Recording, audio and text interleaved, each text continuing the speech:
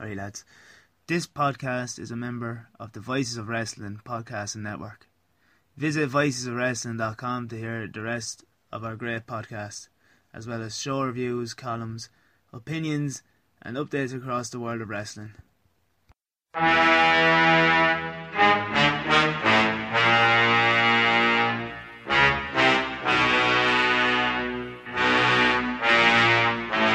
Come on, man. Don't call it a comeback. I've been here for years. I'm rocking my pants, putting suckers in fear, making the tears rain down like a monsoon. Listen to the bass go boom, explosion. Overpowering over the competition. I'm towering, wrecking shop. When I drop these lyrics that'll make you call the cops. Don't you dare stare. You better move. Don't ever compare me to the rest that'll all get sliced and diced. Competition's paying the price. Hello and welcome to the Honor Roll, here as part of voicesofwrestling.com. My name is Mark Robinson. You can follow me online at Lithium Project on the Tweet Machine. The second episode, we're doing a full recap, full review of the G1 Supercard, which took place as of the time of this recording about 10 hours ago or so.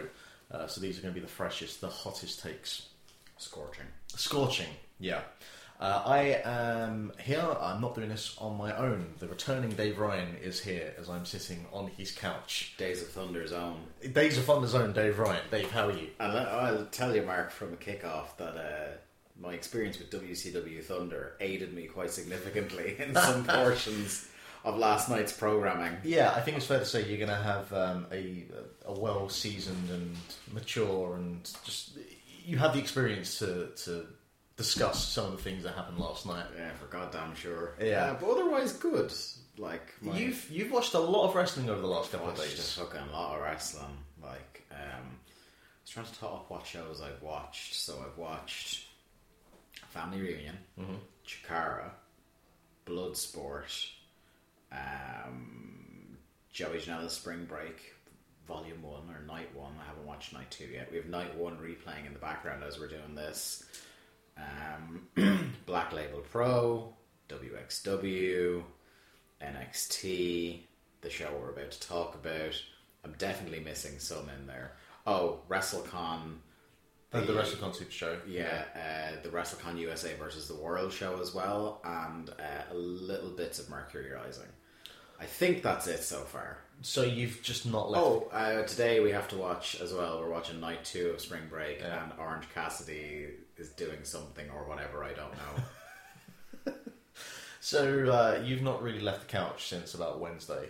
No, like I've actually had 3 of the 4 days hence that I have had work, and it's been tough to fit stuff in, and find the dog that may make a cameo. Now, did your partner go on holiday because she knew you'd be just like completely out of action for the more time goes on, the more I think that is actually why she went on holiday with her family. She's got a calendar that you're not aware of, and it has like WrestleMania week. Well, we do. You see, we do have our calendars shared, and as I was buying the shows, I was adding them to my calendar. So maybe she did look at last minute flights to Barcelona. Yeah, she's like, you know what? It's just I'm going to leave him to it because she understands that regardless, I was going to be watching all these shows, whether she was here or not.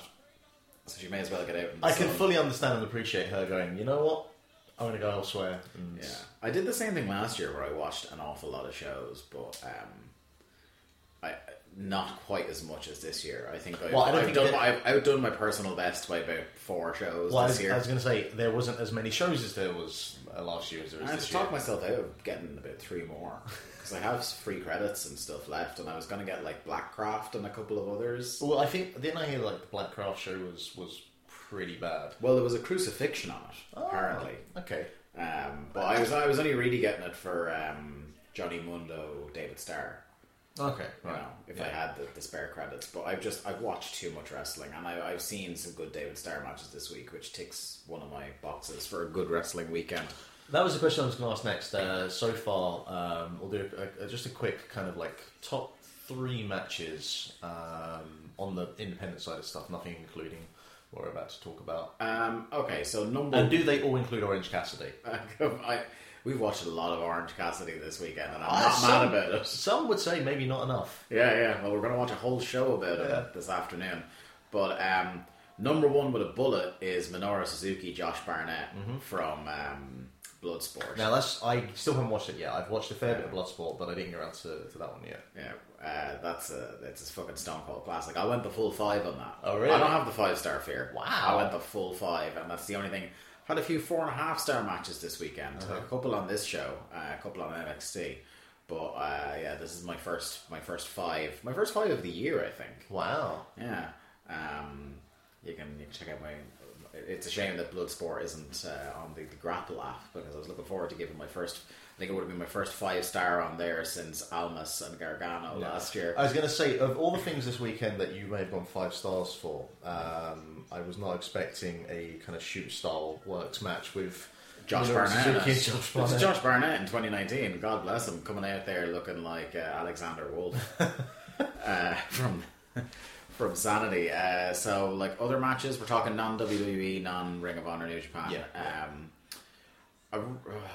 I really liked Gary J, Jake Parnell from Family Reunion, the main event, the Last Man Standing match. Yeah, you showed that to me. You seem to be very much into It was a pretty good match. Like, I think for the first show of the weekend, like setting your tone, because a lot of people have really gone out of their way to fucking like proper kill each other on some of these shows, and like that was the very first show I watched all weekend, so it left an impression.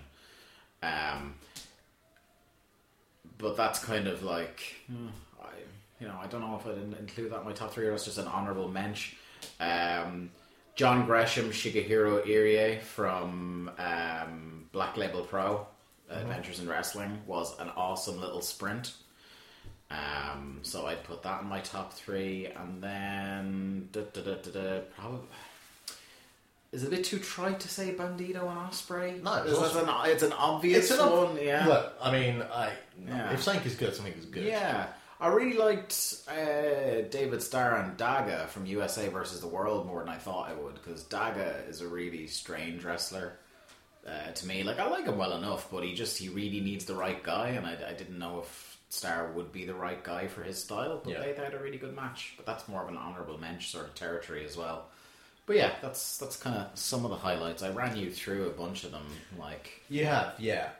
So I haven't had a chance to see anywhere near as much as you have. The one main, because that's the other thing, is that like I haven't really digested everything because I've been watching so much. Yeah. I'm told that I should rewatch bits of WXW I missed, because the Lucky Kid David Starr match and the Bobby Guns Irie match apparently owned. I only saw the end of the Bobby Guns Irie match, and they were trying to fucking kill each other, so I will watch both of those again.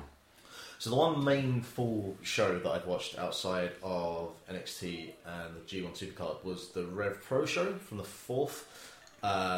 Which was essentially a road Madison Square Garden show. Pretty much, yeah. Which, hey, like Andy Quildan knows the lay of the land, and you can't really blame him for that. Yeah, so. but the Dream Factory's on tour, you got to do what you got to do. Nothing on the show was blow away, but I will say something that I did want to talk about was the opening match, which is Jonathan Gresham, who's had a very, very good weekend. Yeah. He has raised his stock and profile. He is like, I think he's a real wrestler's wrestler, and very like much. A lot of us who kind of watch things probably entirely too closely for it to be considered healthy have loved Jonathan Gresham for quite some time. I know our friend Jamesy is like Twitter's leading Gresham advocate. Yeah. And really kind of like harangued me into watching more Gresham, which I thank him for in hindsight now. But this is the weekend where I think people outside that bubble have started to take notice. Yeah, and that it's not just that. He's had a number of different matches, and they've been very different types of matches. Yeah, which we'll get to. Which we'll...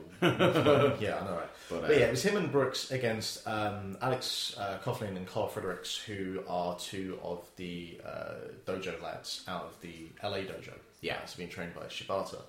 And this was a very, very good match, and the two young lions really kind of left an impression on me. And I was thinking about the typical New Japan system with the young lions is they have a couple of years, they build themselves up, and they get to a point where they'll go out on an excursion to North America or Mexico or Europe or whatever, and then come back in a year or two time with whatever, repackaged. And we've seen this countless times over the years with Okada and Jay White kind of being the most notable recent example.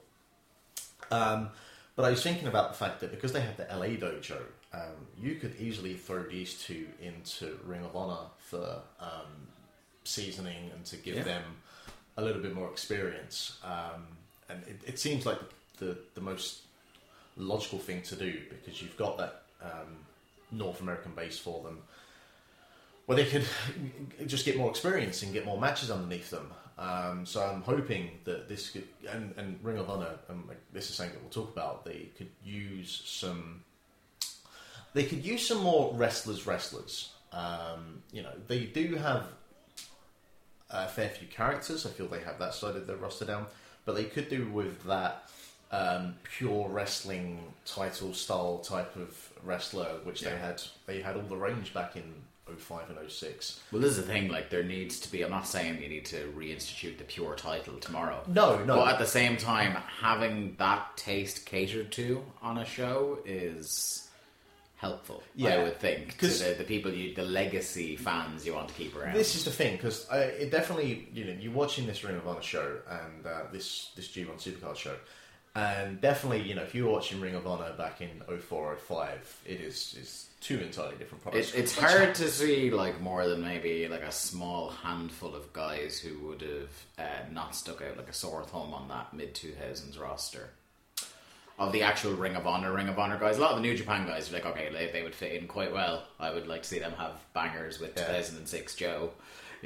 but like short of maybe Big Jeffrey, like that Ring of Honor roster, like a lot of them, I know, like the Gresh, obviously. 05, 06, like around that period, they had a number of... You think like Jack Evans is as much a character as he was this high-flying maniac. But I think you could have had like a Dalton Castle who had the character, but also... Yeah, pre-injury Dalton Castle specifically, yeah. But he is, an accomplished amateur wrestler, so he could have fit into that background. But we're getting ahead of ourselves here. But yeah, the Rev Pro show was pretty good. Ishii and David Starr was worth checking out. Yeah. I think I haven't seen their first match, but I'm told I haven't seen it, but I'm told it's better. Yeah. And Suzuki and Zack Sabre Jr. Defeated Hiroshi Tanahashi and Will Ospreay. Ospreay got a bit bloodied up in this match. Got his nose broken 5 minutes in. Yeah, and then wrestled under 15. And also then wrestled against young Jeffrey the next night. Yeah. So fair play to young William. But this was as kind of part of course for a Road 2 show, nothing completely you need to get out of the way to see, but a serviceable kind of warm-up taster for sure the next night. If you had time to kill, or you're inclined towards Rev Pro shows in general, you could do a lot worse. Yeah, and it went by pretty quickly as well. Yeah. I wouldn't say it's worth going out of your way to get on Fight. Like, you may as well wait for it now to go up on Rev Pros on demand. I wouldn't say there's any desperate need for you to check it out immediately. Save yourself a bit of money if you already have Rev Pros on demand service. Yeah. Yeah. So that's most of our kind of pre-Mania, pre-G1 Supercard content that we've watched. The only kind of news from last week to talk about, Tenille Dashwood did not sign, or did not re-sign. You ran her out of the territory. I know, right? Yeah. She must have heard first week's show. And I'd say not 5 minutes had passed after that news broke, then Alan Forel got on Twitter pinning the blame on you entirely. Yeah. So she has not re-signed her contract, so she's now a free agent. Kind of a weird one. She came in with quite a bit of fanfare. She was one of those... there was that weird period in WWE pre-Women's Evolution, but definitely kind of post-Divas at that point. It was the what you call the give Divas a chance period of Absolutely. time. And she was one of the women that kind of got lost in the shuffle. One of the more underappreciated talents of that period. They gave her an absolutely death gimmick for a long time, and by the time she came back on the roster as what NXT fans affectionately called Evil Emma, there was no clawing back. That kind of stink of the previous kind of weird dancing gimmick had stuck on her. I know. I like her association with Santino. I like the evil Emma gimmick. I enjoyed that. I enjoyed when she went back down to NXT. That worked for me. No, it was great in NXT, but I think when she went up to the main roster, the main roster fans just couldn't change their impression. So she went to Ring of Honor, and there was the whole implementation of the Women of Honor division, and it definitely seemed that she was going to be someone that division would be built around. Now, there were kind of circumstances. She had an injury. She had the really bad neck problems. Yeah, and she had like a skin condition from I remember seeing on Instagram posts. So part of it is just kind of unfortunate timing, but her inclusion into the whole Lifeblood thing, which really you can kind of look at any member of that stable and say their inclusion seems a bit weird. Yeah, it's the most like pull names out of a hat stable, and that's in a company now with Villain Enterprise as well, which is a real random fucking grab bag. But I think, like, as we'll talk about, Brody and PCO, like as we've seen them work, you're like, oh, okay, but okay. They also had the thing where I remember they had I think they had like a one-on-one match, or they had an encounter in PWG where they just I say they killed each other. PCO killed himself. So you can at least, there's a kind of a backstory of like, well, they're really good at beating the shit out of each other, so they should be a tag team. But yeah, Dashwood into the whole Lifeblood thing, that whole thing's just a mess, which we'll probably talk more about. But yeah, so she hasn't re-signed, so I could probably see her in AEW at some point.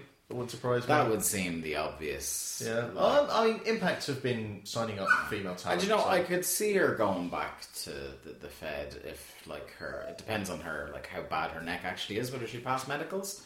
But it's not. I'm going to go let that dog in. You go let the dog in. But yeah, I could, like, she can pretty much write her own check. Like, I'd say there'd be nowhere that would be unhappy to have her. You know what I mean? Yeah.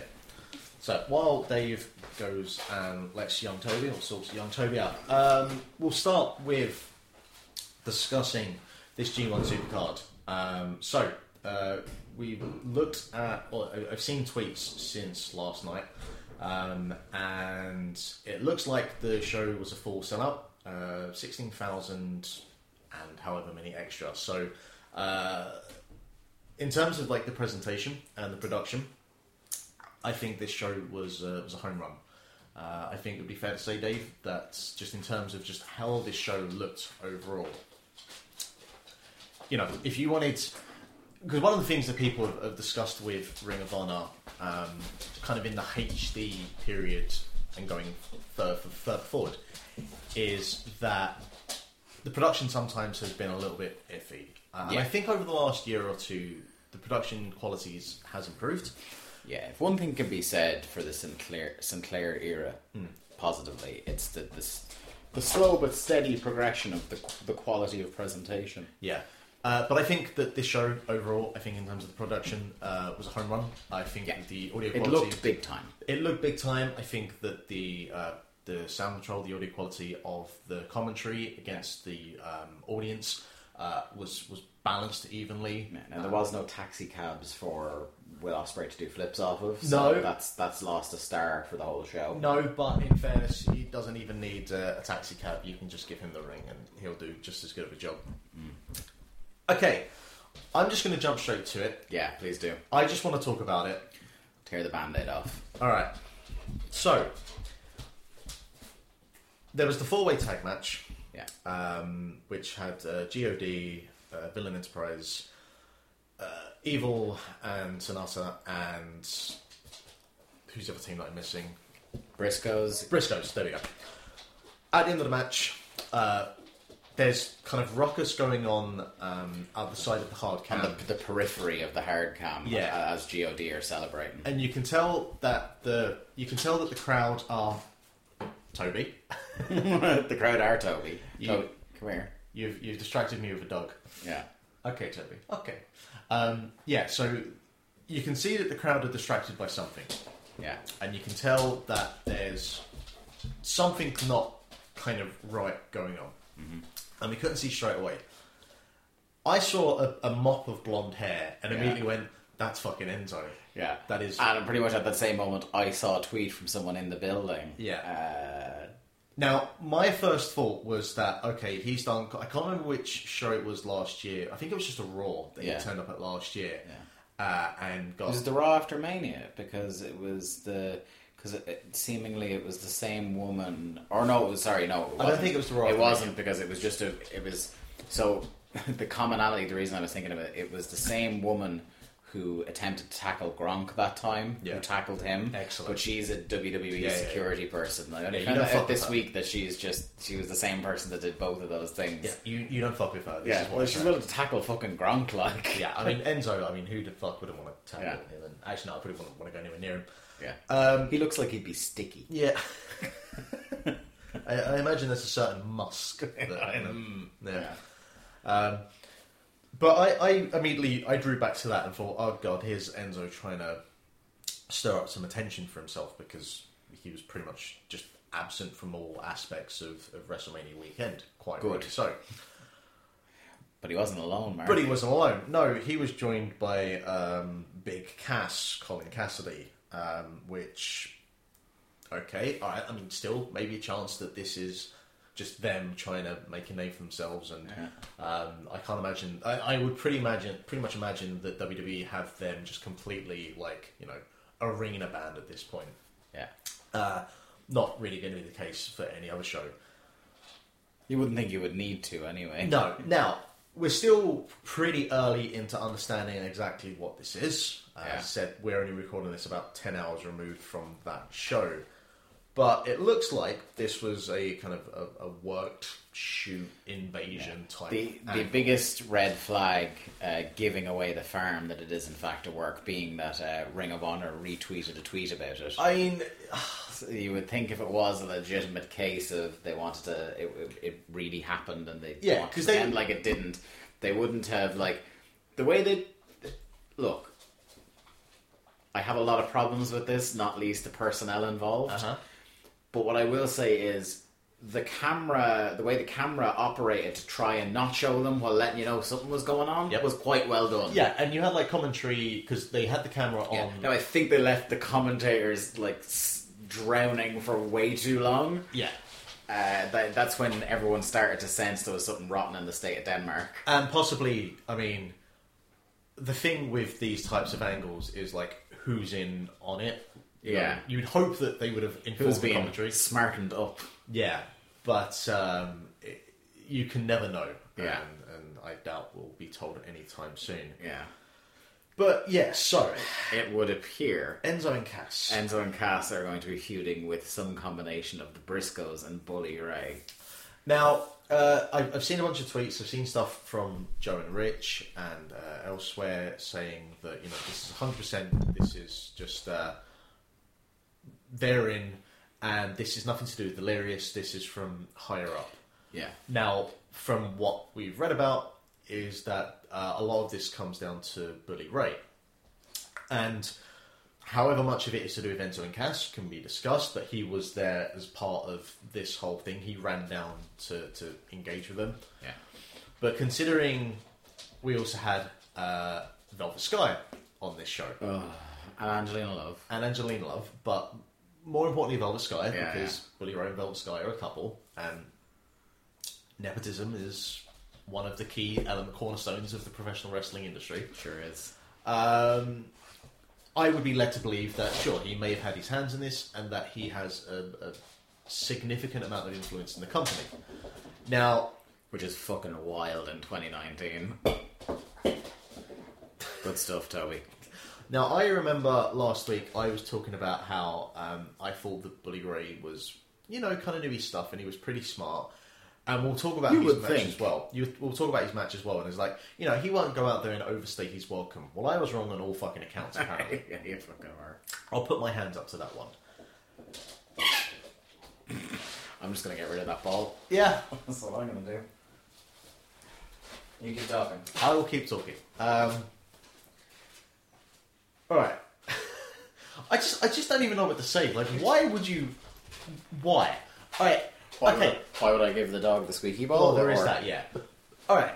Enzo has, you know, a bit of notoriety. I think that's fair to say. Notoriety is a very generous phrase. But I don't know. Infamy would be closer. But I don't know why you would want to bring that into your company. I could even remotely understand if he was an incredible professional wrestler. But now we could discuss why the reasons they don't have Michael Elgin back in Ring of Honor. But And I think, like, I said to you when we were on our way to get lunch before this show that, like, so say, for example, with the Briscoes, who have said, shall we say, a dicey thing or two in the past. There's a couple of public statements of theirs that are less than ideal, to say the very least. And you may say, like, there is a devil's advocate argument to be made, like, well, they're still over in Ring of Honor, and they still deliver good matches. So if you're somebody who doesn't really care about the morality of the things they're saying, you could go, well, the juice is worth the squeeze, we keep them on the show. With these guys, it's not worth the shite you're going to catch, because Enzo and Cass are shit. Like, they're shit. yeah, in terms of like the complete opposite of what you would want in Ring of Honor, Yeah. it's Enzo and Cass. Yeah, there is no honor. No, Jesus. So I don't know. Like I was watching that thinking, well, that's it. That's the honor roll. We're ending it with episode 2. You know, There were a couple of points in this show where I looked over at you and I was just like, you have no idea what you got yourself in for. no. Well, I was hoping, But then, who could have predicted that on the night where it's like, you know, arguably the biggest night in the history of Ring of Honor, that they would so dramatically and deliberately shit the bed? Because a lot of the decisions we talk about on this, the Enzo and Cass of it all, the Angelina and Love Velvet Sky, all this sort of stuff, it isn't stuff that accidentally happened. It's not like, oh, the electricity went, the stream went dead, technical difficulties, things were out of our hands. well, These the were- electricity did go because PCO like has to charge himself. So, you know. These were conscious decisions for the company going forward that presumably, because they're on this big show, it's like, oh, if we put this shit on the show, people are going to tune in for Ring of Honor TV. Yeah, Who? and it's Apart from the immediate families of the people involved. And it's now.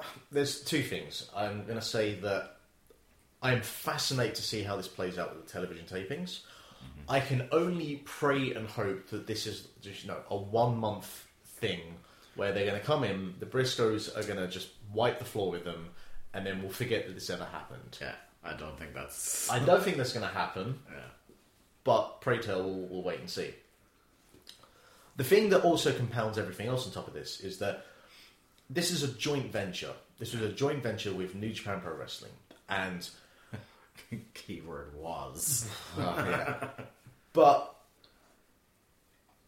you have on one side Ring of Honor presenting just some real trash North American pro wrestling at points. There were a couple of highlights in the show that we'll get to. It was like there's a stretch of about 40 minutes in the middle of the show that I tweeted out at the time resembled like a worst of the Attitude Era comp.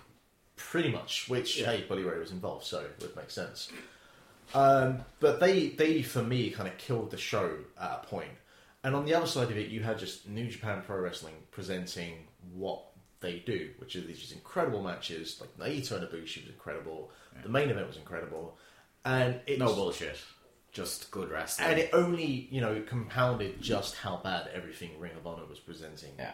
On their biggest show of all time, at the world's most famous arena, with more eyeballs, most likely, watching them live than they've ever had before. They had a real chance to kind of make a statement, post Elite, post the mass exodus of some of their bigger names. And they just didn't do it. They presented Enzo and Cass instead. And I don't know whether they were thinking that because a lot of people may have been watching the product for the first time that knew about Enzo and Cass. Yeah. But I think everyone at this point is aware of what Enzo and Cass are and what a kind of toxic product that is. It's not a well-kept secret. No. So, let's get into the show.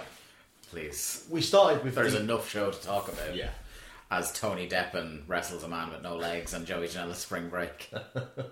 We started with the 30-man Honor Rambo, with the winner receiving a Ring of Honor title shot in the near future, which, there's another thing we'll discuss.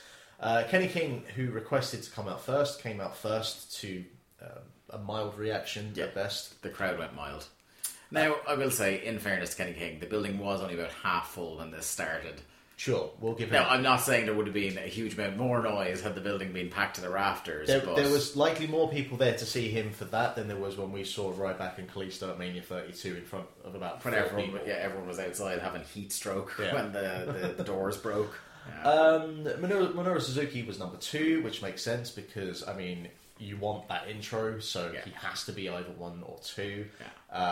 It was very weird hearing the overdub of fucking WCW Library Rock stock music, track 32, and then everyone screaming Kaze Ninair in the background. That was a bit weird. Yeah, it was jarring to say the least. And I said it as they were coming out. I was like, I bet you they've dubbed this just enough so that you can't hear Kaze Ninair, but you will absolutely hear the crowd still saying it.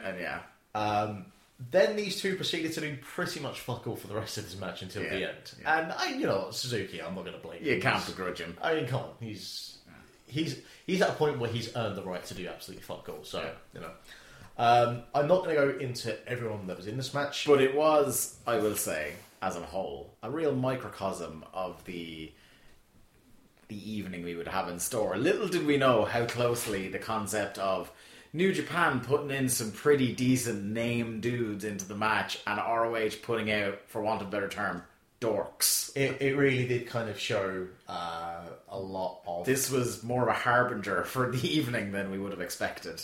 For me, the thing that cracked me up the most was when they tried to do some sort of reunion of the dogs, which would be Tetritis and Will Ferrara. Which was Tetritis? Retitis, sorry.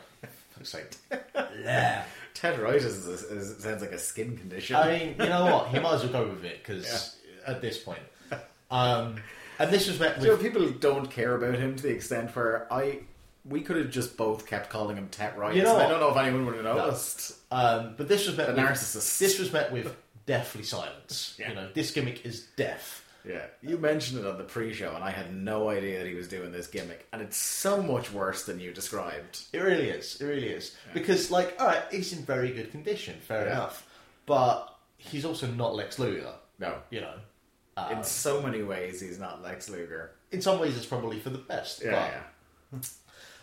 We had, the likes of Cheeseburger was in there, who didn't really do kind of anything significant. I thought that he would have had like one kind of massive elimination to. I thought they would have had more interaction with him and Liger. You would have thought that. But then, like, when Cheeseburger got eliminated, Liger just stood there watching him get eliminated, which I thought was weird. I thought he was going to come in and they do, like, a double Shote, like, or something like that. Yeah, like, in terms of kind of storyline stuff with the Ring of Honor side of stuff, they didn't really do much. You had... But you did have... Ring of Honor storyline stuff was, here's some dudes. But they had, like, Shingo and Sho... They went kind of straight at each other. Can we talk about Shingo's shoulder tackle on Gresham? Yeah. He fucking killed him. Gresham was in the ring for what, 0.5 seconds? About that. And Shingo, like, almost literally went through him. I feel like Gresham, like, say something backstage that Shingo was just like, right, you fucked up. I howled. That was my highlight of the match, by far. But it came down to by the way, King Haku was in the match. And I was convinced for fucking ever. I was convinced either Haku or the Great Muta. Oh yeah, by the way, Great Muta was in this match. Yeah, I was convinced one of these two was winning on what I mentioned last week, being the Iron Sheik ruling, and I was fucking convinced that Great Muta was winning this at that point. But we came down... and Toru Yano was on commentary, which I... Top draw. Yeah, so Toru Yano came out and he was halfway to the ring and kind of paused and then went back, and it was a bait and switch. Cole Cabana was in as well. Clearly he was on his way to the ring and went, you know what, I don't need any fuckers. Yeah, so he swapped with Colt, but then he got in anyway, and Kevin Kelly in commentary was like, I've had word from the office, we're just going with it. There's 31 men in this Rambo now. And you know what? I'm fine. Which is the most Yano thing in the world. It's just the office kind of just almost like Yano himself just shrugged. Yeah, it's like okay, you know what? We've got one clusterfuck this weekend. We may as well have it. They're just like, look, Yano's not winning. We might as well let him have his moment. Exactly. But I also appreciated that Riccoboni and Colt were kind of saying, kind of simple English words at him, and he was responding back. Can I just note as well that like we will say a lot of bad things about things that happen on the show. From a presentation point of view, one of the best things about the show was the commentary. Yeah. The commentary was consistently good throughout. Like Riccoboni and Colt are like quite an underrated tandem on commentary. And the addition of Kevin Kelly, like at points I was worried because there were various stages in the show where there were 5 men at the booth. Because Chris Jarrett was there but didn't really say that much. Like he kind of like... Purely there for translation. Yeah, he's there for translation, so he doesn't really say that much. But like there were points at which like Mandy Leon was out there as well, or Caprice Coleman and stuff like that. And it's like, I was saying, of all the WWE tropes to take on, the 4-man booth is what not... What is it with fucking these 3 and 4-man booths? Like, I don't get it. What's wrong with a simple, here's your colour commentator, here's your play-by-play? You don't need any more than that unless it's a translation thing. Yeah. I get it then. I mean, at no point did it really feel like anyone was kind of stepping over anyone. It was... The commentary was solid. Yeah. And that is one of the things with Ring of Honor. And I felt for them because they had a fucking... Jesus, they had a job trying to sell some things on you on commentary on this night, Yeah, but Riccoboni and Cabana are one of the better commentary combinations out there. Yeah. But it came down to the Kingdom. The fucking Kingdom and Muta and Liger. That was your final 4. Yeah. The Kingdom. And a couple of years ago, you're like, okay, because the Kingdom probably would have been Adam Cole and Mike Bennett, which like... Sure. Oh, were over at the time. Yeah. Like, not Vinnie Marcellia and TK O'Ryan. Yeah. Like, just... Like fucking C-tier low rent Viva La Bam knockoff. And I went off on one during this because they hit a move called the House of a Thousand Corpses, which I was not aware of, and I was like, you're doing a Rob Zombie gimmick in 2019. My God. Now, in fairness, it's a cool move. Yeah, look, I have no disagreements with the actual move itself. There were just a couple of things about this show, and we'll get to a couple of them throughout, where I'm just like, what fucking rinky-dink bullshit is this? Fucking Rob Zombie, I ask you. Rob Zombie, even in 1999, would have been kind of... Yeah. But Muta and Liger, they bump out the Kingdom, and we think that, cool, alright, we're going to get this legendary moment with Muta and Liger, and then who the fuck should come back into the ring? Kenneth of Kings. Kenneth King comes back in, eliminates both the Great Muta and Jushin Thunder Liger in one of the more... And it wasn't even heat he got, it was just, fuck. That was the reaction of the crowd. It was, how fucking dare you? Or the famous Jim Ross with the higher power, son of a bitch. Like that was pretty much... But yeah, Kenneth King is your... to some degree, a number 1 contender. I'm not going to say the number 1 contender for the next title shot, because we'll get to that. And then after Muta missed King, and I mean, this was no better or worse than any of the New Japan Rambos we've had over the last couple of years at Wrestle Kingdom. So, and also no better or worse. We got to see a Muta entrance. We got to see Muta hit dropped an elbow, which I didn't think like he'd so much as even think about going down to the mat. I will say as well that this was no better or worse than this year's men's or women's Rumble, actually, thinking about it. So this existed. Yeah. I would have given it to Ishii, but what do I know? Yeah. Anyway, so... And obviously, one of the things I like about it as well is obviously at one point... they started speeding up the interval between entrances. Oh, we were like at 30 seconds. They were like, oh fuck, we're going to blow through the whole pre-show.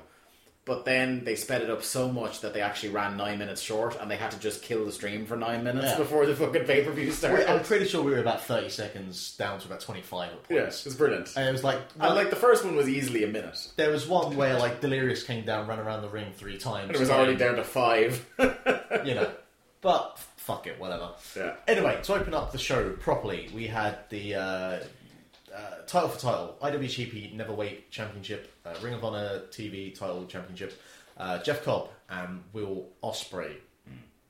We said, and I think it doesn't come as a surprise, that this would not even been a sleeper match. This had a chance to be one of the better matches on the show. Jeff Cobb is one of the kind of highlights of Ring of Honor at the moment. Been on a tear. His TV title run has been good fun. Just real, like, taking someone and putting the old rocket strap on them, which is what they should be doing. And they have a couple of people like that at the moment. Fucking the first 3 moves that Ospreay does in this match. Yeah. There was a shooting star press. There was a space. It was what was that? There was a Spanish fly. Spanish fly, space flying tiger drop, and then a shooting star Shooting star press for like barely a 2 count. Yeah. We're just like, all right, That's okay. peak Will Ospreay. Yeah. Cobb does a pounce that sends Ospreay fucking Into the fucking next postcode. Yeah. Ospreay nearly killed. I will say this as well. Quite a few occasions on this show where the front row, the front part of the audience, nearly got killed. Or did. Yeah. There was a ladder. There was Ospreay. There was Ibushi got flying into the front row. Yeah. There were points during this night where the crowd either literally or metaphorically died. But this was awesome. This was like I went straight 4 stars on this. There was a great moment where Jeff Cobb got Ospreay up and threw him at the turnbuckle. Ospreay caught himself on the turnbuckle and flipped back and did an Oscutter. Yeah, an Oscutter. Yeah, that was it. He caught him in the Oscutter, like caught him almost upside down. Yeah. Fucked him into the turnbuckle and he just rebounded back and hit the Oscutter. That's probably the best Oscutter spot I've seen in a long time. There was a lot of times where Cobb was just kind of picking him up and just like, it's just over there. Yeah. Be Get gone. the fuck away from me. And this is the Jeff Cobb. This is the best Jeff Cobb. This isn't Jeff Cobb, like, you know, he's an unbelievably athletic guy. He does his, like, running shooting star press, which a man built like luggage shouldn't be able to do. It's all very impressive, but the best Jeff Cobb is pissed off throwing people around. It's Matanza, from Lucha Underground. Like, it's just him doing, like, big power moves and bullying the other guy. And that's what you got here. He was just, like... He was so up for this match, and that's what Alan said on our preview show. Is like when you get the right guy that just wakes Cobb up, he's on another level. Like. So this ended with a super tour of the Oh island. my god! Like he turned that motherfucker inside out. A super tour of the islands followed by a regular tour of the islands, which in itself a more scenic tour of the islands. And Jeff Cobb is your new never openweight champion. Bit of a surprise, I would say. I didn't call that. Yeah, I went completely the other way. I think we all kind of like I said I didn't know. I could see it going either way, but if you had to put a gun to my head, I would have said Ospreay, just because the booking of Ospreay trying to get him up, give him his heavyweight credentials, and presumably get him into that heavyweight division at some point in the future. Dropping the title didn't seem like a thing that was going to happen. I'm curious if he'll be in both Super Juniors and G1. Yeah, I guess we'll find out. That seems like a thing that would be, would that be a first, or would that be a... I'm pretty sure Devitt did it in his last year. I want to say, I think. Yeah. Oh, you might well have. Yeah. And no, I'm pretty sure it's happened before. Yeah. But yeah, I think Devitt was the last one I can think of. But yeah, I mean, this is awesome for Jeff. I mean, part of the reason that he signed with Ring of Honor is that this would allow him to do more New Japan stuff. Yeah. And putting the Neverweight open title on him, it will help with that. Yeah.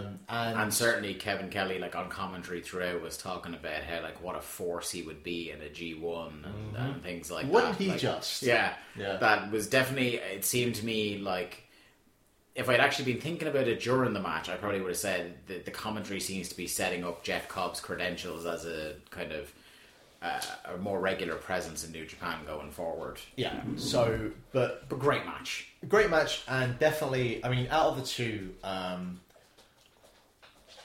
this is a plus for Ring of Honor because, out of the two, Jeff is the one that is more of a mainstay in Ring of Honor. Yeah. So I'm sure they're happy to keep the TV belt on him. This was one of the only, or maybe the only, big win for Ring of Honor on this show. Well, I mean, we also had after this, we had Roosh and Dalton Castle.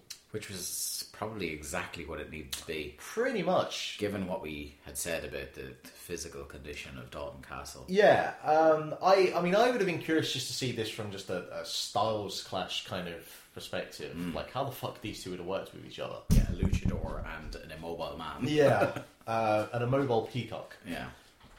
A couple of years ago, this probably would have been a banger. I know, right? So, but Dalton Castle, he came out with a very extravagant entrance. His WrestleMania entrance. Which it's kind of becoming very concerning that the man is becoming nothing more than just an entrance, which I hope is not the case, but...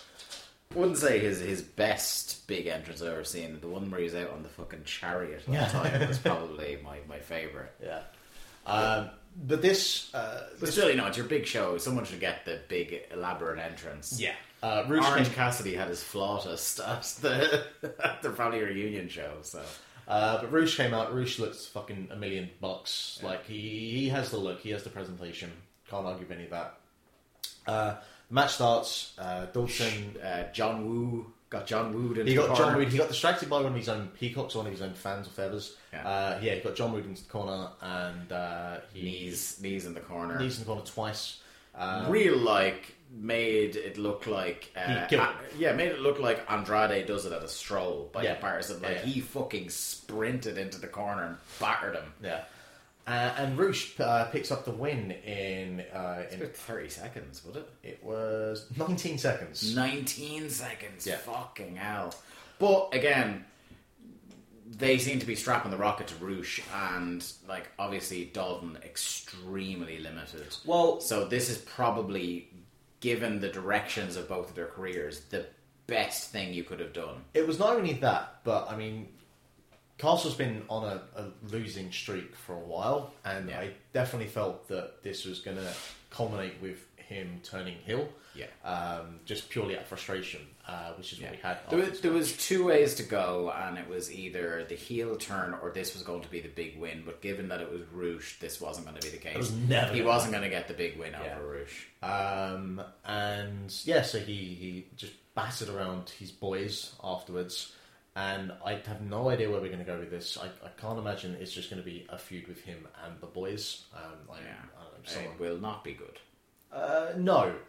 But yeah, Roosh picks up another big win. I don't know where he'll go next. You'll find out from the tapings. But it definitely, they're pushing him. He's going to be undefeated for a while. Yeah. Because, if the world title match had gone one way, I would have said maybe he's going straight into the world title match. But it didn't go the way pretty much anybody in the building thought it was going to, so who the fuck knows? Yeah. But we'll talk about that more. After this, we went backstage where we saw that Juice Robinson had been laid out. Yeah. Which... By Nathan Jones. He's finally getting his heat back from being laid out at WrestleMania 19. By the FBI and whoever else. Well, no, it wasn't by the FBI. Nunzio lured him into the shower by saying he had his wallet. Do you know what? And then Big Show and A-Train attacked him. It's been a while since I've watched WrestleMania 19. Get your fucking facts right, mate. Before you don't put that evil on Nunzio. Sorry. I'll go listen to Crack Addicts and get myself prepped up. WWE's favourite band. So next up we had the Women of Honor title match. Mayu Iwatani against Kelly Klein. This happened. This sucked. So this is where we had a good kind of 40-50 minutes of the show. Indeed, Toby. This is where we had a good kind of 40 to 50 minutes of this show that felt like about 4 hours. Yeah. Kelly Klein came out with her faux MMA gang. With Fred Yehi. just Fred Yehi. Maybe they actually... Couldn't have fucking put him in the Rambo. Wow. I don't know. So this thing... You had to get more fucking Kingdom spots in. You couldn't get the Savage weight in there. This thing went just over 10 minutes. Really? I would have said 45. And I think Kelly Klein may have hit maybe 1 or 2 moves throughout this that looked anywhere close to resembling, something convincing. It was so bad. It was so bad. I have to say, when you consider how good Mayu Iwatani is... Yeah. And here's it the was thing. shockingly bad. For anyone that hasn't listened to me on a wrestling show before, one of the things that I don't want to do is I don't want to kind of just... Watch women wrestle. Alright, can we stop that doing? Can we stop that fucking doing? Alright, fuck you. Sorry, that one's for Alan. No, I don't want to come on here and I don't want to belittle anyone that wrestles because I'm not a wrestler. Yeah. And going in Wrestling there, is hard. It's exactly. I mean, How many times during the show did I say you couldn't pay me enough to be a wrestler? and we're two fucking slobs on the sofa on a Sunday With a dog. with a dog talking about wrestling. So Yeah. I'm in no condition to say to someone, "You're a bad wrestler." But with all of that said, Kelly Klein is a poor professional wrestler. Oh, I don't think I'm going out on a stretch by saying that. no, you're not. She hit some of the worst clotheslines I've ever seen. At one point, one of them was described as a lariat. And I was like, Yeah, that's a not lariat where like she may have made contact with her pinky. Yeah, well, and I think her arm was about like around maybe the I don't know, navel area on Iwatani. Yeah, Like, yeah. nowhere near where the arm is going to be to hit a clothesline. Yeah. She Let was, alone a devastating lariat. she was wrestling in slow motion. Yeah. You could see the cogs turning in her head, thinking, "Okay, what is the next thing that I need to do?" Yeah. This whole thing. It was like a DDP match if DDP had the memory of a goldfish. Would constantly had the whole match planned out, but then would constantly forget what was next. Except DDP was a much better professional. Like, there was a bit where she was putting on some kind of form of a leg lock, and I could just see her, like... She looked like she had the instructions to an IKEA... Put your right leg in your... No, she looked like she had the instructions to an IKEA flat pack, and she was reading over, like, okay, like, so this bit goes here, and like... spare limbs left over. I know, right? Zack Sabre Jr., she is not. Thank you. I feel like I'm being mean here, but like No. it was dreadful. No, it was awful. Kaylee finishes off with a powerbomb, finished by K-Pow, which is kind of like a spinning forward Death Valley driver type maneuver. Yeah. That was about the only thing she hit that looked like it had any kind of impact to it. So, Yeah. hey, she ended on a high. I'll give her that. The crowd were respectful, but I could The even ones feel... that didn't go to the bathroom, because I saw a lot of tweets from inside the building, like pictures of people streaming out during this match. Yeah, but the crowd was pretty much just kind of silent by the end of this, Yeah. and I can't blame them. Yeah, maybe people just left because they were afraid Dan Riker would skip the queue. Maybe. But this was definitely not a good kind of, again, talking about this show being put in front of an audience that may have been watching Ring of Honor for the first time, in terms of presenting their women's division, in terms of the match itself, and what came afterwards. Yeah, like, because that's context we need to put to everything Ring of Honor do here. Because, like, for New Japan, this is like, it's cool, we're in the garden, but this isn't, we're not putting all our eggs in one basket here. For Ring of Honor, this was the chance to go, you need to start watching Ring of Honor TV, like, in a hurry. These are all the cool things we're doing. And, yeah. Yeah. Yeah, this was bad. This was bad. Speaking of bad. So afterwards, who came out but Angelina Love and Velvet Sky? Not... Now, the TNA Knockouts division... Imagine you're going to have to review a Kelly Klein Velvet Sky match. The TNA Knockouts division, at one time, when it started, had Kong. Gail Kim and Awesome Kong. And to me, that was kind of like about as good as that division ever got. Yeah. Two wrestlers that were a part of that division that were never any good were Angelina Love and Velvet Sky. Yeah. I'm not this is not a scorching hot take. No. I'm not putting myself on any kind of pedestal here. This is factually, objectively correct information. That I'm they providing. were very bad, and that outside of Kong and Gail Kim and on occasion ODB, the quality in that division was Yeah. So they came out. Now, I was reading about, and I haven't been up to speed on it, but I know that Madison Rayne was in Ring of Honor for a cup of coffee and then left and is back in TNA. yeah. Or So Impact seemingly Wrestling. the way this has panned out. I was reading this morning. Yeah. I think it was the voice. I think it was Rich or Joe were tweeting about this. They were saying that apparently getting them in was to appease Madison Rayne. She had pitched a Beautiful People reunion because she was so unhappy with nothing to do in Ring of Honor. Yeah. And they went, okay. And she fucking split anyway. There's some speculation that maybe the straw that broke the camel's back was that they wanted to put Mandy in with the Beautiful People. And Madison Rayne was like, fuck off. Yeah. And that was kind of the end of it. But, like, still, that is hilarious. But yeah, they had Kelly Klein kind of square up against Love and Sky. Sky. And then Mandy Leon was who was doing commentary. She comes down. She kind of stands side by side with Kelly Klein, and then she decks her. Proceeds to try it and do any kind of wrestling maneuver. Why do women wear high heels when they know? And hey, it might not be them. It might be the direction of the producers or whatever, the agents.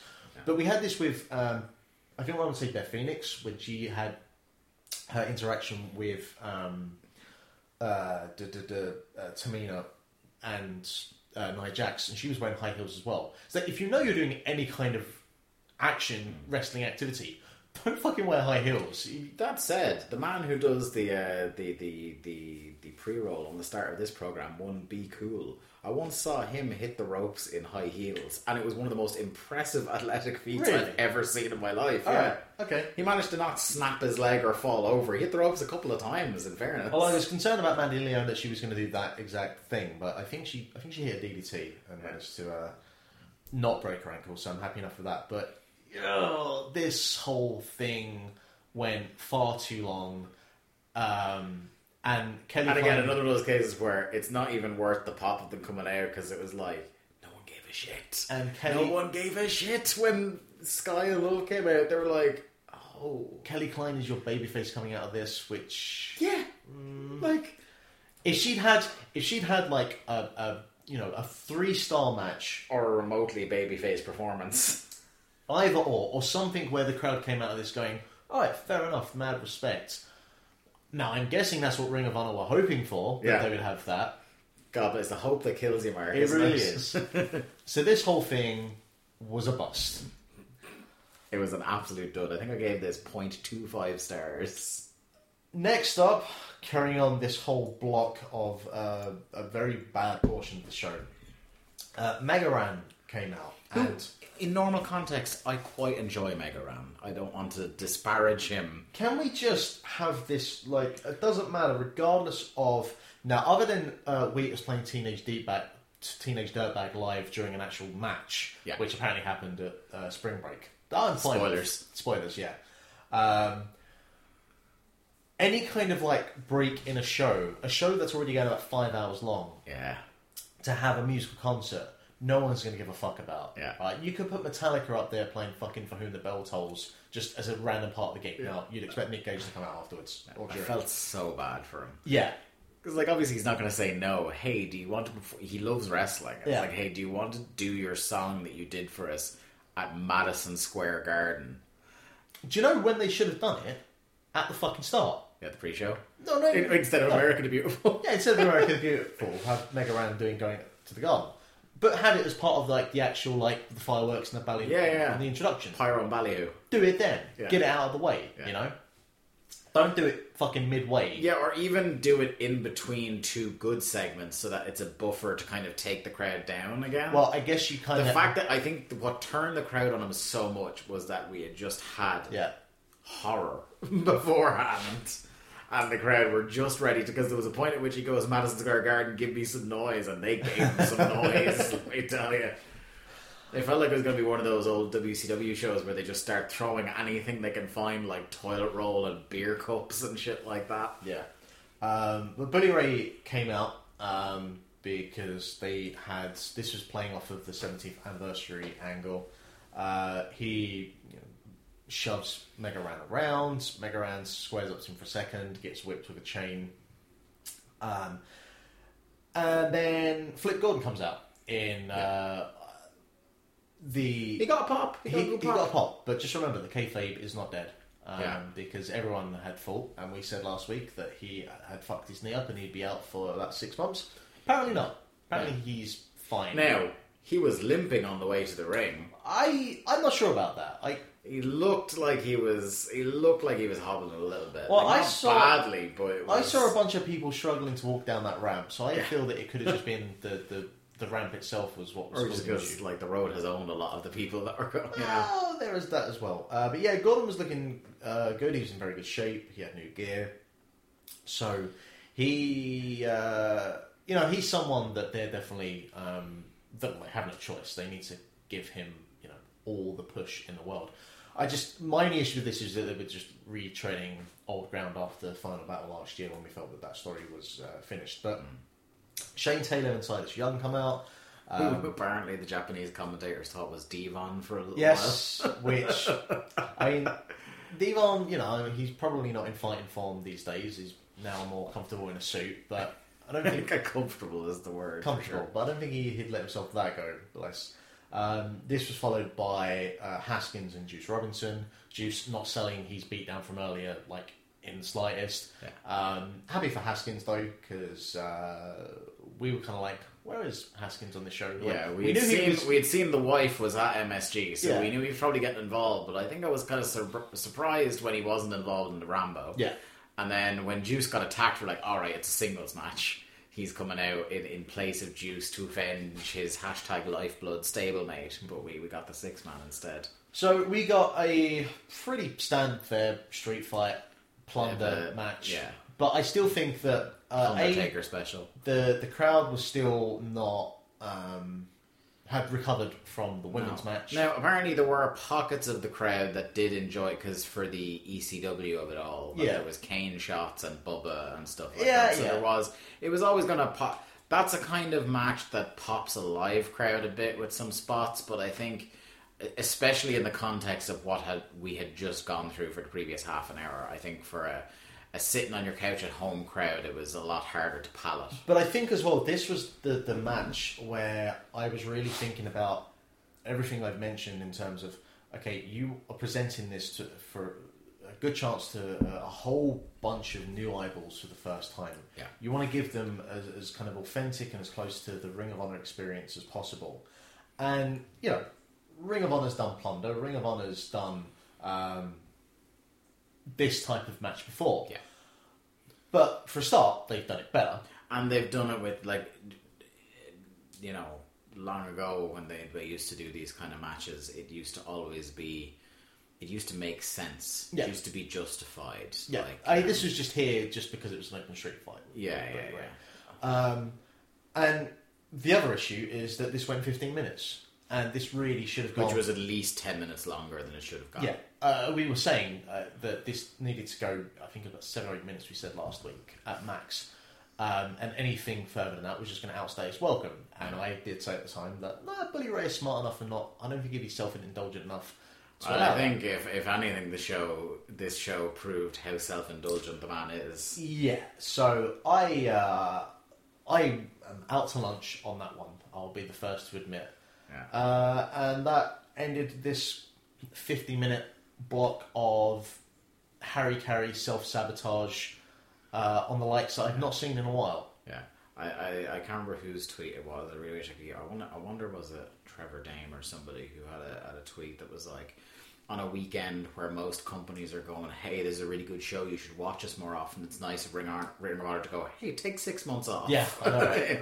Yeah, I now obviously we live in the wrestling Twitter bubble, but definitely I saw all the feedback I saw was just like, why would I ever watch this again? And honestly, some of the most generally positive people I know on in that bubble are among the people who were saying, Alan was saying this, this show has ensured that I'm not going to watch Ring of Honor anytime soon. Yeah. And it takes a lot for him to sour on. And definitely with the whole AEW thing, it was just imperative that they hit a home run here. Yeah.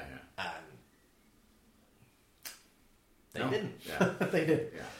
Yeah. And and I would have thought that, TNA had shit the bed by having a show that just no one was talking about the other night. But turns out no one talking about you is probably better than everybody talking about how shit you were. Yeah. This really should have been either Suzuki or Ishii coming out and killing Billy Ray in a minute. Yeah. Especially Especially because in hindsight, really, what was the point in having Suzuki or Ishii in that Rambo? They did fucking nothing. No, exactly. Anyway, next, IWGP Junior Heavyweight title match. This gave me life. Tajiri Ishimori, Dragon Lee, and Bandito went out there for 9 minutes, and they just fucking went balls to the wall. It's one of the best sub 10-minute matches you're likely to see. Riddle Ospreay from Progress is the one that I go to. Yeah. But this the fucking Gresh Irie match from this weekend, I think, was sub 10 minutes as well. There's something to be said, especially on these shows, for either a squash or a sprint. They really do get the crowd back up again. And this was so desperately needed. Oh my god! I don't even know. Maybe they did have kind of 20 minutes planned out, but they were like, "Fuck it, just go 10 and just kill it. You know. Yeah. There were too many moves in 10 minutes. Too many moves. I can't go through all of them. That's what I think someone said. They did all the moves. The main thing that I think we need to talk about was Bandido had both Ishimori and Dragon Lee and did the moonsault fall away slam from the top rope. Outrageous. Pure insanity. Yeah. Like complete insanity. And Bandido is... Man's been watching his Bianca Belair tapes. I know, right? Bandido is one of the guys, we were talking about this last week, that he is a real talent, and I fear that He's only 23. I fear that he is going to get lost in the Ring of Honor roster because they're just not going to know what to do. Yeah, long term they won't know, because I don't think they will push him to the world title. That's what they're going to do with Roosh.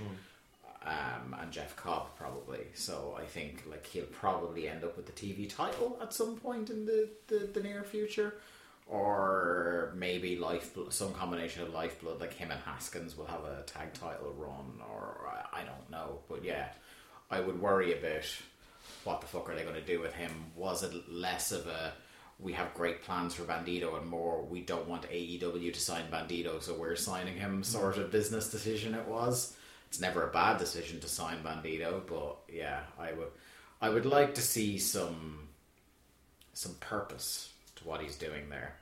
As much as this was a very enjoyable match. You know what I mean? Again, you have to be selfish on these shows if you're Ring of Honor, and you have to book it in a way that makes it seem like your stars are actual stars. Yeah. You know what I mean? Yeah, and this was just a plus all round. Interestingly enough, Dragon Lee didn't pin Ishimori. He pinned Bandido, which would lead me to believe for the... They'll probably do the one-on-one. Hiromu didn't come out. Hiromu wasn't on this show at all. However, Dragon Lee did do his... they do the New Japan guys do their press conferences. So while the show was still ongoing, Dragon Lee did his press conference, and he said he really wanted to win this title from Hiromu.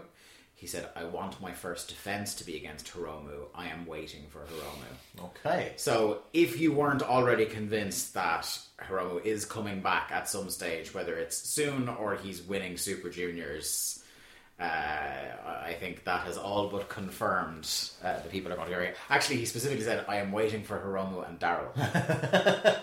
We're going to get handicap matches. Yeah. But I fucking hope that Ring of Honor look at Bandido and realise what a talent they have, and for the age that he's at, and don't just have him as a fucking feeder, for the stars. If you're Sinclair and you want to be cynical, you could do a lot worse to grab a very lucrative part of the TV audience and have Bandido chase Roosh and have two luchadors as your top stars for a little while. I'm not saying permanently guys will revolve in and out of that main event scene. Well, I imagine Roosh is definitely their plan in terms of if they're going to grab the Hispanic big heel market. champion, but the Hispanic market is one that we've heard for so many years with WWE, is one that is just coveted for wrestling companies. And again, you could do a lot worse than a Bandido Roosh program when Roosh finally gets the belt. Yeah. But it's just whether they manage to come up with interesting stuff to do with Bandido in the meantime that doesn't cool him off while they're getting Roosh to where he needs to be. And after this show, I have no faith that they will be able to do that. But I hope for the best for young Bandido. So they roll out an electric chair. And I can't remember the guy's name that's with PCO. Destro. Destro, alright, that's it. And I was having flashbacks to fucking the House of Horror match from I think it's Halloween Havoc 92, 93. With, I was also thinking of that, the King of the Ring 2000. Oh, sure, yeah. With the electric chair. And my body is broken, my mind is spent. Bring me to my throne. Wasn't that the ad? Look, I can tell you the main event of all those shows. I can't tell you the marketing campaign. Right? But yeah, they fired up PCO, which was good because he would take I want to say the most horrendous bump of the night, which we'll get to. Absolutely. Fucking hell. And this is after he finally hit that senton to the ring apron and actually hit whoever he was trying to hit. Oh, and he fucking hit him. So the ROH and IWGP tag titles both on the line. The Guerrillas of Destiny, the IWGP tag champs, the Ring of Honor tag champs, PCO and Brody King, and the Briscoes and Sonata and Evil. I will say, I'm not mad about the Guerrillas of Destiny, generally speaking, but their new entrance and gear is cool. Yeah. It's real kind of like, just looks big time. They have charisma. They have an aura. Yeah. You know, I will never. I think that. They need to stay off Twitter, but they have an aura. Well, that's most wrestlers in general. Yeah. I think that Tamatonga's time with him ever ascending to that main event picture or as any kind of single star is long gone. Yeah. But I definitely think that the presentation of them as a tag team, top notch. Yeah. Yeah, I'm with you on that one. This was kind of like the last match, but more in the heavy lumbering sense, just an all-out war. Yeah, it's good. Not great, but good. And I enjoyed this. Yeah. I think that, PCO and Brody King are a surprisingly strong part of the Ring of Honor products at this point. Yeah. I don't know if there's anyone in a major company at the moment where I have a greater disparity between how much I generally enjoy them as a wrestler and how shite I think their look is than Brody King. Just fucking rinky-dink Aleister Black looking guy just to look at in a photo or whatever. Yeah. Then he actually gets in the ring, you're like, oh, he's pretty good, you know? I don't know how long term PCO is for Ring of Honor For fucking or mobility. life in general. Yeah. You know, it definitely feels like kind of one of those things where they'll get a good year out of him and then it'll kind of run its course. Yeah. I want to say. But he's the guy who you don't want, you want him in big spots. His specialness goes off. He was in a big spot here. Yeah, if he's week to week on Ring of Honor TV having matches, you will get tired of it very quickly, because apart from those spots that he physically can't keep doing in every single match, apart from that, there's not a whole lot to it. No, but sorry, fuck's sake. The GOD, they pick up PCO and they have him in the old shield powerbomb type situation, and they start aiming him towards the outside of the ring. Yeah. And I was thinking, where it's no. I was thinking to myself, okay, so I couldn't see who was there, but I was thinking, okay, someone's going to catch him and he's going to fall onto a bunch of Or he's people. going to do, because he has done Rana's before. It's he'll reverse it and Lamp fucking Tangaloa picked him up. Or was it Tamatonga? It was both of them. They both had him up, yeah. So he'll Rana them, they'll go over the top rope and be like, hey, that's not what happened. No. Instead, they powerbombed him outside the ring. Onto the floor and threw him. Not let him fall gracefully. He fucking slaps off the floor. And he just... one of the most uncomfortable landings I've seen in some time. Yeah. He kind of went down in a folded sort of position and then just kind of straightened out, flattened out. He exploded. Yeah, he really did. And then the fucker It tries is true. PCO is not human. Yeah, and then he tries to sit back up, kind of take a style, and I think there was and started laughing. But I think there was an element of work and kayfabe in there in terms of there was a significant amount of pain going through his body at that time. He did not sleep comfortably last night, that's for sure. I don't know if he fucking Or at has all. slept comfortably in the last 20 years. Yeah. Just complete insanity. Yeah. But GOD, they pick up the win. Then we had our... And I wonder, because and then they had the whole Enzo Cass thing, and I imagine that with GOD, primarily in New Japan, that the Briscoes and Enzo and Cass is going to be your kind of main tag thing for the moment until they drop the belts. Cool. Yeah, I know, right? I don't want to talk about the Enzo and Cass thing anymore. We spoke of that earlier. It's... Fuck it. That's pretty much it. It was trash. Yeah. Get in the bin. Next up, Rev Pro British Heavyweight title match. Zack Sabre Jr. and Hiroshi Tanahashi. I felt bad for these guys. Because, going into it, they had kind of, mixed reception to the matches they've had so far. People, Alan is a high man on it for sure. He's really loved their matches. A lot of people seem to think that they just don't click the way you would hope. and having to win back the crowd after being so monumentally distracted was an unenviable task, even for men as good as Tanahashi and Zack. Yeah, we had it twice in this show. You had after the women's segment and the Bully Ray segment, the juniors had to go out and pick things back up again. And then, again here. Now, if you're going to put anyone in the position to turn this around, Hiroshi Tanahashi is the fucking man to do it. The once-in-a-century talent I know, is the right? man to go with.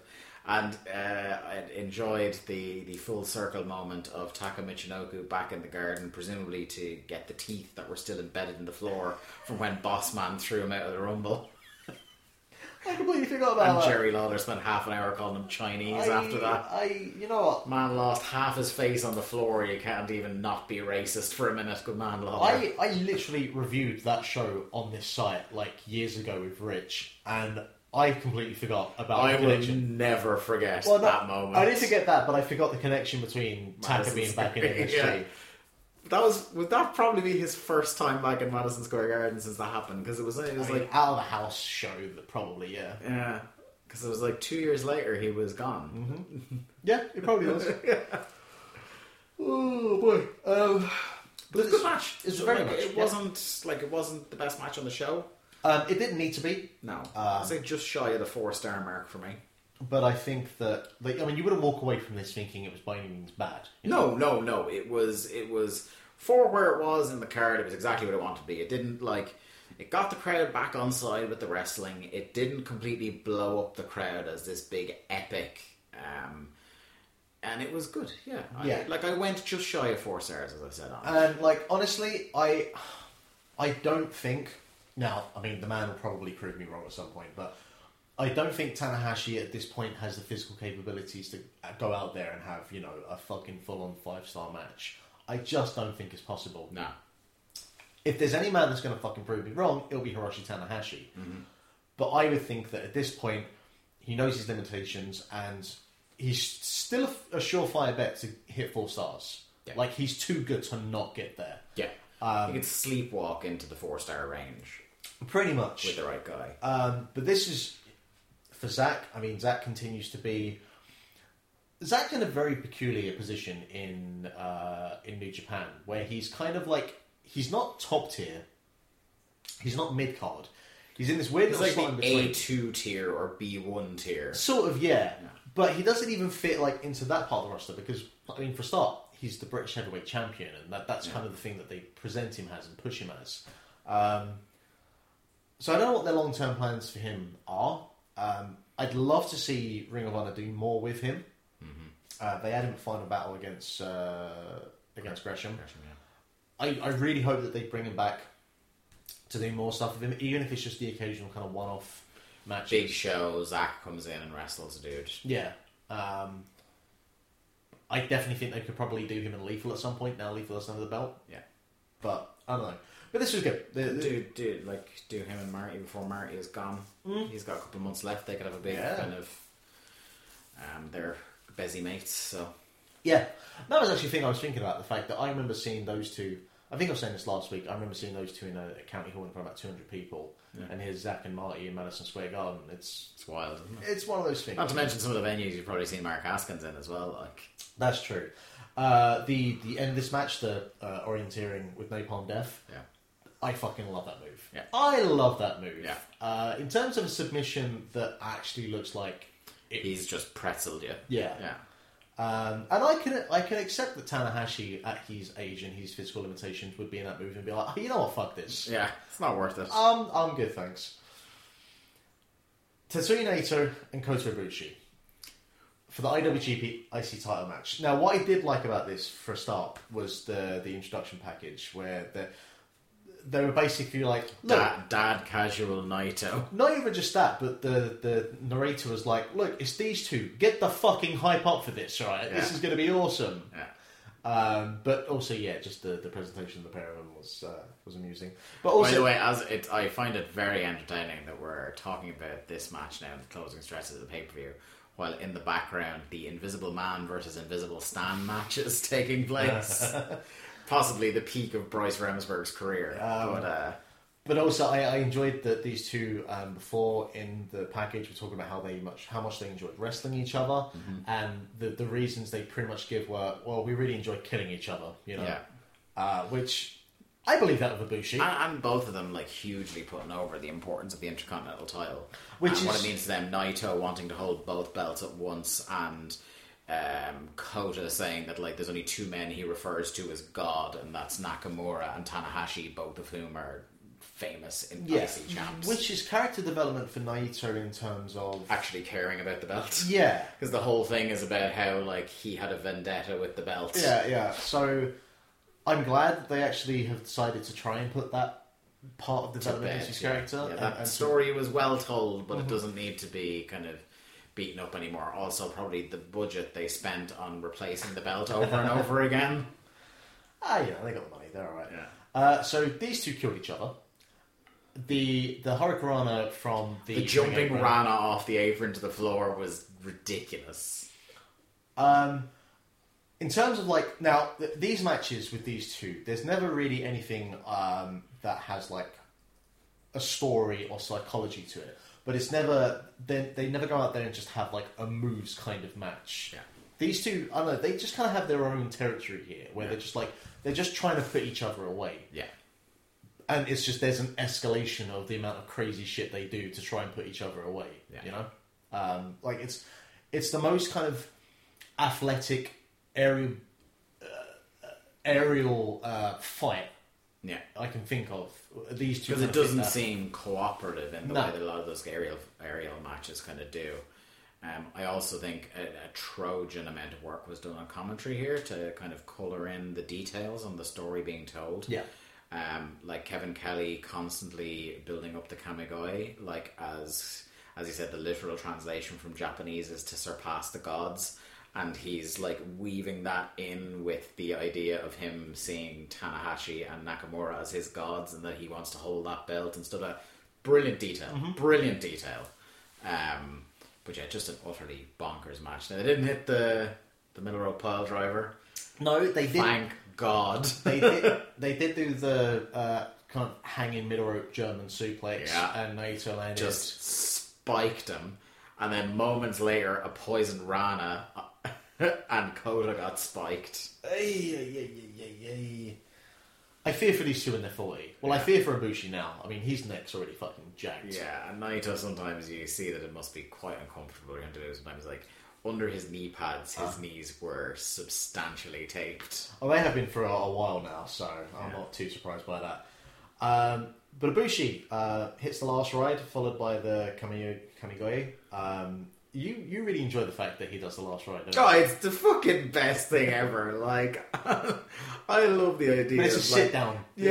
Tiny little Kota Ibushi sitting at home watching his fucking Bugger Red tapes, singing along to American Badass. Big fan of Big Evil. Like, you know what? I love like a sit-down interview with Kota Ibushi, where it's like, why did you get into the business? I was like, well, I was watching Judgment Day 2000.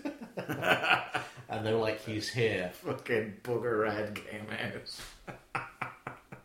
The American Badass Kota Ibushi. It's so surreal. Like, I love it.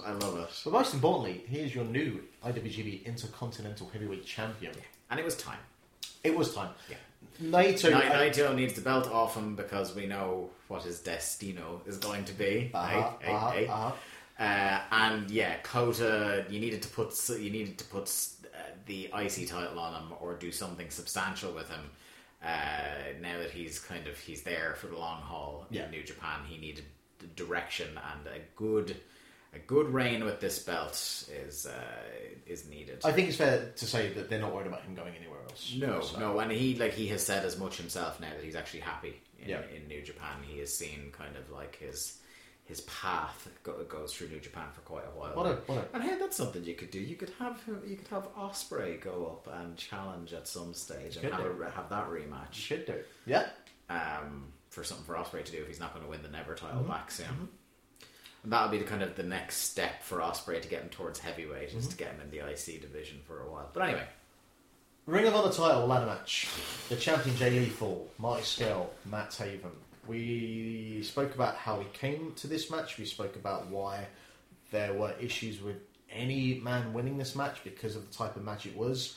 The match that this was also highlighted the issues that I had, that this is the direction they went with, considering the pure athleticism and sportsman type presentation of the match that came prior to this and the match that came afterwards. Is it too harsh to say that, like, I really didn't like the video package before this?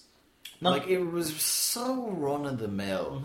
And, like, I get that part of it is probably, so, like, our local indie is OTT, which at the moment are, like, there's no indie producing the video packages. They are through the guy Sean Ryan.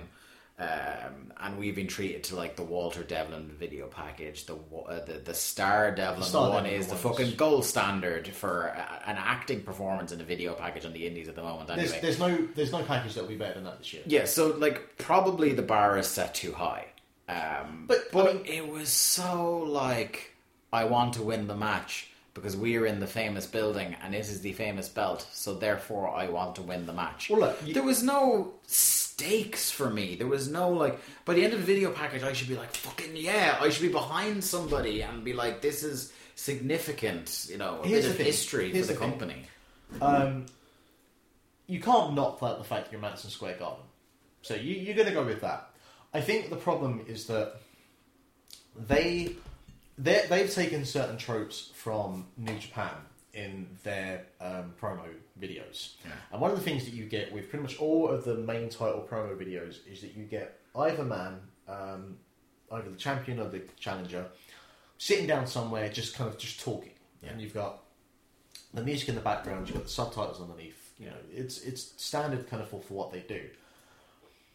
But even within that, they have been creative in the past. they have, but also Do you remember the Kyle O'Reilly Adam Cole one for Final Battle a few years ago? That was really good. Where he's like reading the storybook Yeah. about how you will never beat Yeah. me. But this is the main problem with this is that you've got three characters. You've got Taven, who just isn't that interesting as a personality, and his whole thing is I'm Matt Taven, which at this point makes me just want to go, I'm Matt Damon. Yeah. Somebody pointed out, it's like when the guy you're theoretically strapping the rocket to, you had to give him a catchphrase where he says what his name is to remind you what his name is, you've probably picked the wrong guy. Yeah. And God, his music is fucking terrible. Anyway, Lethal is. I like Lethal. I don't think him in that kind of sit down type, calm, reserved sort of interview is his strong point. He usually does a lot better when he's kind of like in front of the camera, kind of just channeling his macho Ric Flair type. I also think maybe with this latest reign, at least, as Kikutaro starts throwing chairs at Invisible Men on the screen, I also think the Lethal should probably, rather than having like lengthy reigns anymore, should really be in the Tanahashi role of just like having some marquee matches, 2 or 3 from the top, and not being relied upon to carry world title matches on the regular anymore. Yeah, but just because not so much that his body can't hold up to it, but just more that, like, in terms of the amount of fresh talent they have underneath that probably should come up, he's a bit of a spent force. not even just that, but just in terms of this promo package, he's always been better for me when he's just standing in front of the camera, channeling his old kind of like 80s NWA, WCW. Well, do you remember territory we type were in promo. attendance at the Supercard of Honor in Dallas where he wrestled Colt in the opener. Do you remember this? And he came out and he cut a great promo in front of, like, dressing down Colt, like how beneath him Colt Cabana is, like, brilliant. Yeah. But yeah, as you said, this kind of it was just very dry. Yeah, that's pretty much it. And I think that just there's an emotional connection that people don't have for any number of these three performers that you do have with definitely Okada. Yeah, none of the three of them are a unifying force for the fans. But anyway, this match went too long. This match was I cannot fault or discredit the effort, the work ethic that these three put in. There were a number of creative spots. There were a number of spots that were a little bit contrived. But in terms of just them going out there and killing it to put on the best performance they could do, I can't fault them for it. Problem is that on a show that was already far too long, this went far too long. The crowd was with them at points, but they also lost them at points. I don't need to see anyone fucking take any kind of slam. There was a couple of spots where people were falling on ladders in the way. It was like, please stop this. You just don't need to do this anymore. Including a fan. Including a fan almost pretty much. The ladder was like, so there was 2 ladders where they did the spot where the kind of one got stuck into the other, so they were like an X. They did a spot, I can't remember what the fucking spot was with the ladders in the X shape. But then whoever it was threw It was lethal, threw it out of the ring. Threw it out of the ring and it bounced, and the end of one of the ladders went into the front row and appeared to hit a fan because the referees swarmed. Yeah. They were like, please don't see us, and the fans were chanting, that's a lawsuit. Which is like the most animated they got in that match. I like Nick Aldis in commentary. I like Nick Aldis, alright? I might be the one guy, I don't care. I like him, I like his presentation, I like how he presents himself. There was someone, it was Johnny, slagged him off, and he was corrected that like he's actually pretty good on commentary. And I was like, well, what do you know? It's a surprise to hear Nick Aldis is more than passable at anything involving professional wrestling. I was like, oh, wow. I think it was Johnny. But yeah, this match was like, this was a fine match. It's not something that you come away from going, no, this was no good. It was fine. But the biggest problem was that it was a ladder match in Madison Square Garden, so the bar was considerably higher than they were going to be able to deliver. That, and just what it was bookended between. Yeah. You know? And what the finish was. It'd be one thing if, like... It'd be one thing because, you know, even though, as I said, none of them are a necessarily unifying force, I think probably the most agreeable finish for people in that building would have been Marty getting his win, getting his short title reign, because he did inject, like, you know, he probably deserves it for injecting a bit of interest in Ring of Honor during his run. Alright, so they put the belt on Matt Taven. They sure did. And based on events earlier in the night means at some stage we're getting Matt Taven, Kenny King. Okay. Which you can hear the review of on the Honor Roll podcast. I am under the impression that, I'm fucking hoping, that the television tapings... You were really, like, hoping for a lot off the back of this show. I'm really hoping at the television tapings that they do a change and this goes to Marty. And alright, yes, we are aware that Marty, his contract runs out, I think, in July. Yeah. I think is when that is. That is still more than enough time to put the belt on Marty for a very short run to then move it on to Cobb or whoever else. Roosh, would be my guess. Possibly. Dear God, not Kenny King. Can you fucking imagine? After tonight, yeah. I can easily fucking imagine it, Mark.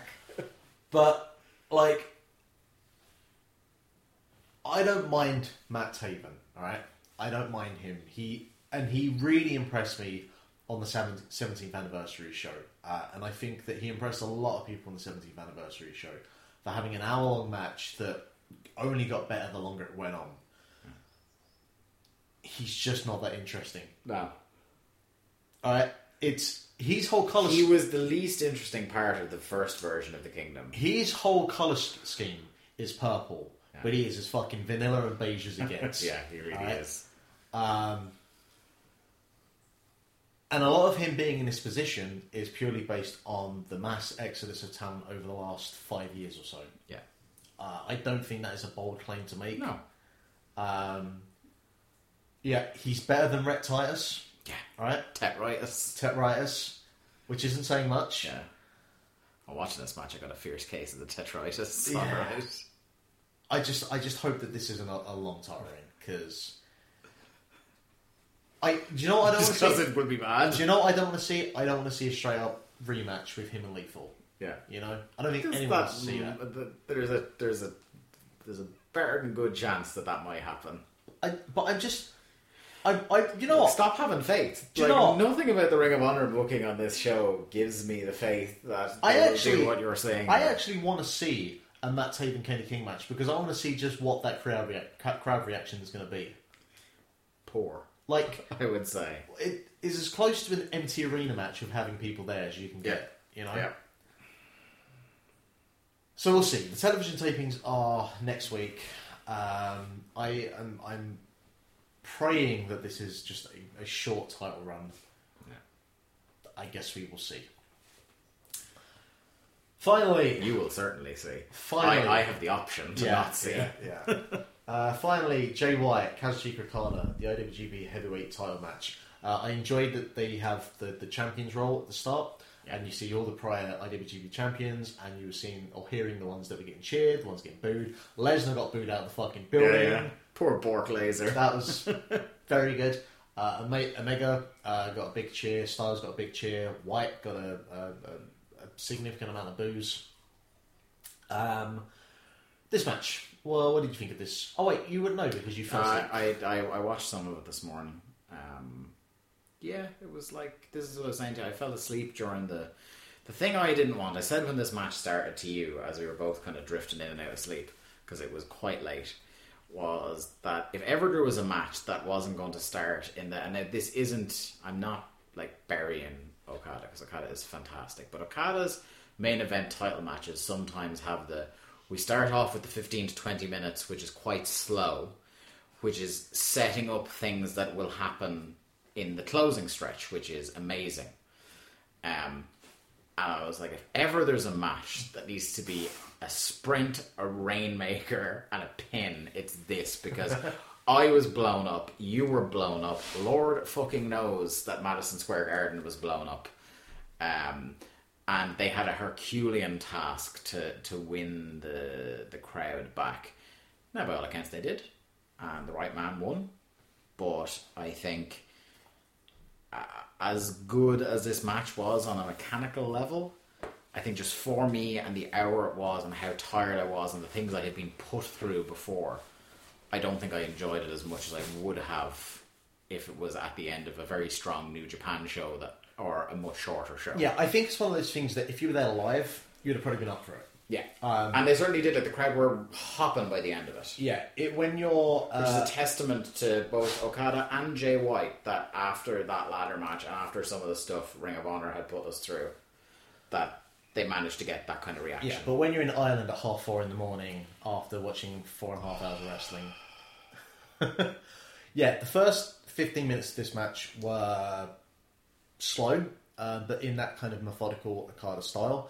Yeah. But it all builds up. The thing with an Okada match is you can't... It's kind of like playing The Witness. You can't skip out on the first bit of it because you need that for the context of what comes afterwards. I feel that's a real kind of niche comparison that a lot of people aren't going to get, but fuck you. But the thing with Okada is that however slow those first 15 minutes are, what comes afterwards, you can't take your eyes away from. You know, the way that he transitions out of moves, the way like him in that kind of late sprint reversal encounter type thing that he does, regardless of who it is, whether it's Omega, Tanahashi, Goto, in this case White, he does it better than anyone else. And White was with him the whole way with this. Yeah. And the transitions between like the Tombstones and the Blade Runners and just this was so good. And I think it goes without saying that this was the right call to have Okada win. I don't think that this hurts White in the long run. His time is going to come, as Joe has said a number of times. Or Alan said on this very show. Yep. It's not the first run that people are going to remember. It's the second run as the babyface. Yeah. So, and I don't think... And I think as well that so many people are not into White in this run because he is a surrogate for Omega. Yeah. That when his time comes the next time, it will be just... It will be his time next time. Yeah. So... It will not be, we had to fucking, like, just pull the trigger because we lost exactly. our guy. And yeah, this is all in the process of getting ready for Naito and Okada at the Dome next year. So I'm not concerned about any of that. But I think that White's presentation, like his aura coming out, he felt main event to me. Yeah. You know? And again, just the presentation and the production as a whole on this show was top draw. So that was the Madison Square Garden show. Overall, it was real fucking slow in the middle at points. I think that in terms of the winners and losers out of this, I think Ring of Honor as a whole lost. Yeah, New Japan won because it's like Because they don't have Enzo and Kaz. they don't have the stink. Like the thing they got out of it was Jeff Cobb as one of their champions. Yeah. you know. And it's astonishing that Ring of Somebody Honor said the fucking like state of the fact that now Ring of Honor can claim that with that show they sold out the Garden. Yeah. is fucking that's something, isn't it? But I really think that the opportunity they had to make a kind of big claim for, we're here like with AEW on that same level. Yeah. You know, The opportunity they had to set out their stall as this is the chapter 1 of the new era of Ring of Honor, they fucking completely whiffed that chance. yeah, And it is going to take a lot of matches with buzz to get eyes back on the product now. They have such an uphill battle. and I don't think Matt Taven's going to deliver. No. You're going to have to, really, the Ring of Honor television champion is now the most important champion in that company. Because he's the one most likely to have bangers going forward. Yeah, because you think about it, like GAW are tag champs, and they're fine, but they're not going to Be on the weekly television program. no. The Kelly Klein is Kelly Klein. Yeah. Matt Taven. Matt Taven Yeah. is Matt Damon. Yeah. And yeah, it's all on young Jeffrey at the moment. So good luck, Jeff. Yeah. We believe in you. Best of luck, buddy. Anyway, so that's that for this edition of the Honor Roll. We will be back next week. We'll be likely just kind of starting the television reviews, and they'll probably be a lot shorter than these hour and a half. It sucked. We'll see you next week. No, there'll be stuff to talk about, but they're not going to go an hour and a half. I'm not going to spend an hour and a half talking about an hour-long show. Yeah. So thank you for everyone that listened last week for your feedback and reviews on the show. I hope anyone that is over in New York is having a wonderful time. Enjoy WrestleMania. Although this show will probably be out after WrestleMania's finished. We'll be dead by that point because we'd have watched So dead. 12 hours of wrestling. Yeah. And we will see you again next time. WCW Thunderpod on Twitter. Oh yeah, by the way, yeah. Dave, by I the way, plug your show I'm sorry. 3 times on our I'm show. sorry. Well, we're friends. Yeah. It's weird. So if you didn't have enough Plug bad yourself. wrestling with the Ring of Honor side of this super card, I've got the podcast for you every 2 weeks. Myself and Liam Malone review a new episode of WCW Thunder. On Days of Thunder, we're up to I think 5 episodes of Thunder and 1 pay-per-view review on there. So go check us out. Like I said, episodes drop every 2 weeks. Everywhere good podcasts are sold. Find the links at WCW Thunderpod on Twitter. Yeah, Cool. That's me. And when that Kelly Klein Velvet Sky match comes up, if you could just go ahead and forget my phone number and where I live, that would be terrific. I will be linking that to you. As I said to you last night, I will literally fight you if you try to get me back on for that. Full rundown, move by move of that match. Yeah, okay, well then you're watching Ready to Rumble when I do that in the Fine. timeline. I will do that. Even better, do you know what? We should just let young Toby the dog review that match. Yeah, well that's his review. There you go. Cheers, Yeah, Toby. So from us and Toby. Alright, we'll see you next time.